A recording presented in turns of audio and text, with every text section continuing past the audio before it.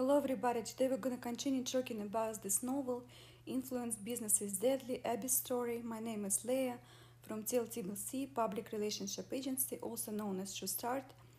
This time we decided to investigate a very recent bizarre case about a social media nomadic traveler, influencer Abby, who disappeared without a trace when her fiancé returned home on her van and suspiciously refused talking about Abby's whereabouts, and then disappearing himself. Abby's been doing her travel vlog. She also managed to sell brand-sponsored products. She has been traveling across the country, national parks, documenting her life. When she got in a fight about nothing really with her fiancé Brian, scratched him, bruised him, almost got arrested for domestic violence, and then suddenly disappeared. And the novel is inspired by true events. This novel constitutes fair use of third-party content, work are meant to be educational, scholar in nature. So please listen and read us on other podcasts and ebooks by artist team TBLC. We would like to bring our opinion and speculation. This time we're going to talk about chapter 37, Ryan's family. Only a 15-minute walk from the entrance of the park, Ryan's father found the body and Ryan's backpack. This is a very strange case because police was looking for the same thing for months already, but it only took 15 minutes walk for Ryan's dad to find his son's remains, and that were under the water. This is a location where Ryan's remains were found, was isolated by FBI by orange spray paint on 3 different trees. And as we know, the backpack and the notebook and partial skeletal remains were found inside the triangle. So after the way this case was played out, I don't think anything would surprise me at this point. I thought finding Ryan's body would be the end of the story, but it's only getting even more interesting, so stay tuned. How did Ryan's parents know where to go to find Ryan? How in the world Ryan's parents were able to come out here and find the son when so many people were looking for him or his remains a couple weeks already. This place is such a large swamp and vast of all kind of life and terrains. Getting back here, let's keep going and talking about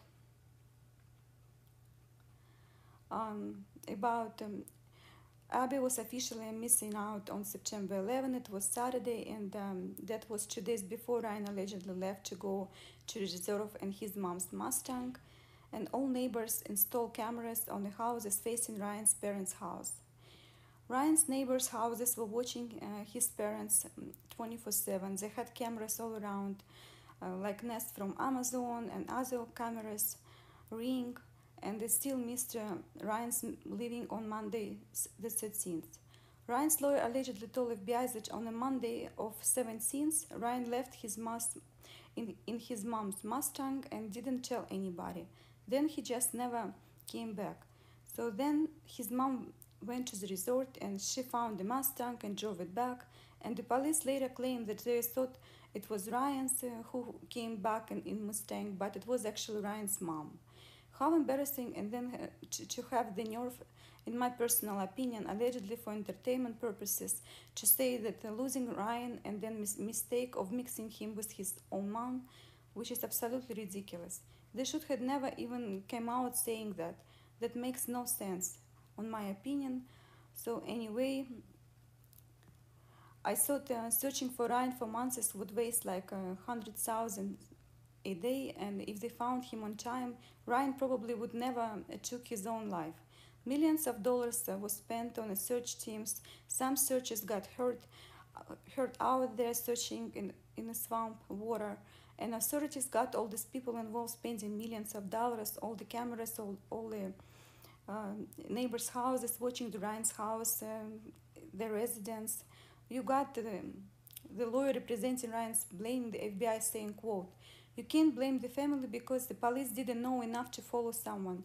They obviously were surveilling us, and this is a strategy for 2 families, and any mistake made by anyone or any entity involved should be acknowledged and used to train and educate others." Period. Chapter 38, Merciful Killing. Later, Ryan's notebook was found near his body in Florida in a swamp and has been made public by his family's attorney. Ryan's, in his own words, said that he murdered his girlfriend Abby Petit in his notebook during a cross-country road trip summer. The FBI says Ryan admitted to killing Abby in this 8-page handwritten letter released by family's attorney. However, Ryan was claiming it was a merciful killing and that Abby had fallen and was in severe pain, begging him to end her life.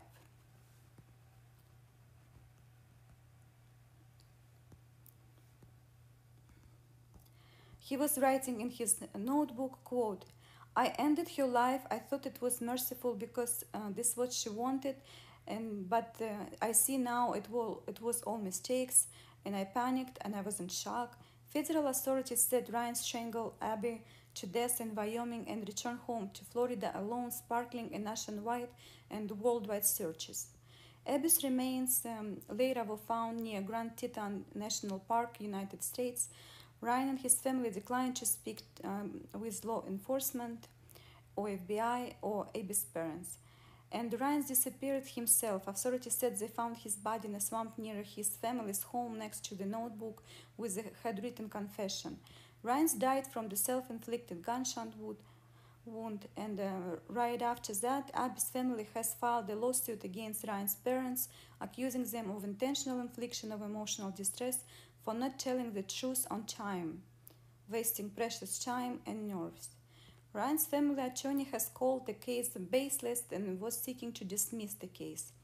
Abby's mother expressed her disbelief in a letter in a letter belonging to Ryan. Abby's mom reacted to it on Twitter. She was saying, quote, "That was his character. Even in his last moments, he wanted to make sure that he looked like a good guy. That is ridiculous. We know how she died. Period." Chapter 39. Abby's family lawsuit against Ryan's family. Abby's family filed a lawsuit against Ryan's family for intentional infliction of emotional distress by hiding the knowledge about Abby's death, making false public statements when in fact they already knew what happened to Abby. And the motion to dismiss the case was filed by Ryan's family attorney, stating, quote, "A cause of action for intentional infliction of emotional distress wasn't intended to include liability for a defendant who does nothing, who has no contact with the plaintiff. All of our arguments regarding outrageousness and legally permissible conduct, causation, and presence of the plaintiff all go back to the premises and show there is no legal footing for this cause of action. In this context, conduct that amounts to remaining silent and maintaining privacy is not intentional infliction of emotional distress. There are no cases where such conduct was found to be intentional infliction of emotional distress." Plaintiffs argue that Ryan's family had obligation, a duty to speak in this particular case. However, the law imposes not such obligation to speak, and the state and federal constitutions support that. Ryan's family lawyers argued, "In our society, under our laws, people are free not to speak when they want. The behavior that claimed to constitute intentional infliction of emotional distress must be so outrageous in character and so extreme to this degree that it's all to go beyond all possible bounds of decency." In response, Abby's family attorney insisted that the conduct can be characterized by malice or degree of aggravation, which would be entitled to plaintiff to punitive damages for the tort. Plaintiffs allege that conduct was outrageous, first because of failing to advise the plaintiffs that Miss Petit was deceased, second, failing to disclose to the plaintiffs the location of Miss Petit's body, and the third, taking a family vacation with their son Ryan, who they allege had murdered Miss Petit while the plaintiffs were looking for their daughter Miss Petit. Fourth, blocking access to the cell phone and Facebook page to preclude the plaintiff from contacting defendants, in this case Ryan's parents and family, and getting information in regards to Miss Petit's whereabouts. And finally, Ryan's attorney issued a statement to press expressing hope, falsely hope, that search for Miss Petit is successful and she's going to be reunited with her family soon, and they knew that she was already dead. So basically they were making false statement to public authorities and the family of deceased Miss Petit. However, defendants argue that they do have a constitutional right to Fifth Amendment and constitutional right to have an attorney to speak for them and right to remain silent. The judge didn't dismiss the case, however, allowing to go to the trial since defendant knew the truth but made false misleading public statements using the attorney and the Fifth Amendment that caused unnecessary pain for plaintiff's family and unnecessary costly usage of government resources for search of Abby Petit. To be continued, Chapter 40. Abby's family lawsuit against police in Utah Moab County. Abby's family also filed a lawsuit against the police in the Moab County, Utah. The family is accusing the department of failing to properly investigate Abby's domestic violence case, and the officers involved in responding into 911 call lacked proper training to recognize abuse, in this case domestic violence abuse, and lawsuit seeking $50 million in damages. Thank you for listening. To be continued. Stay tuned.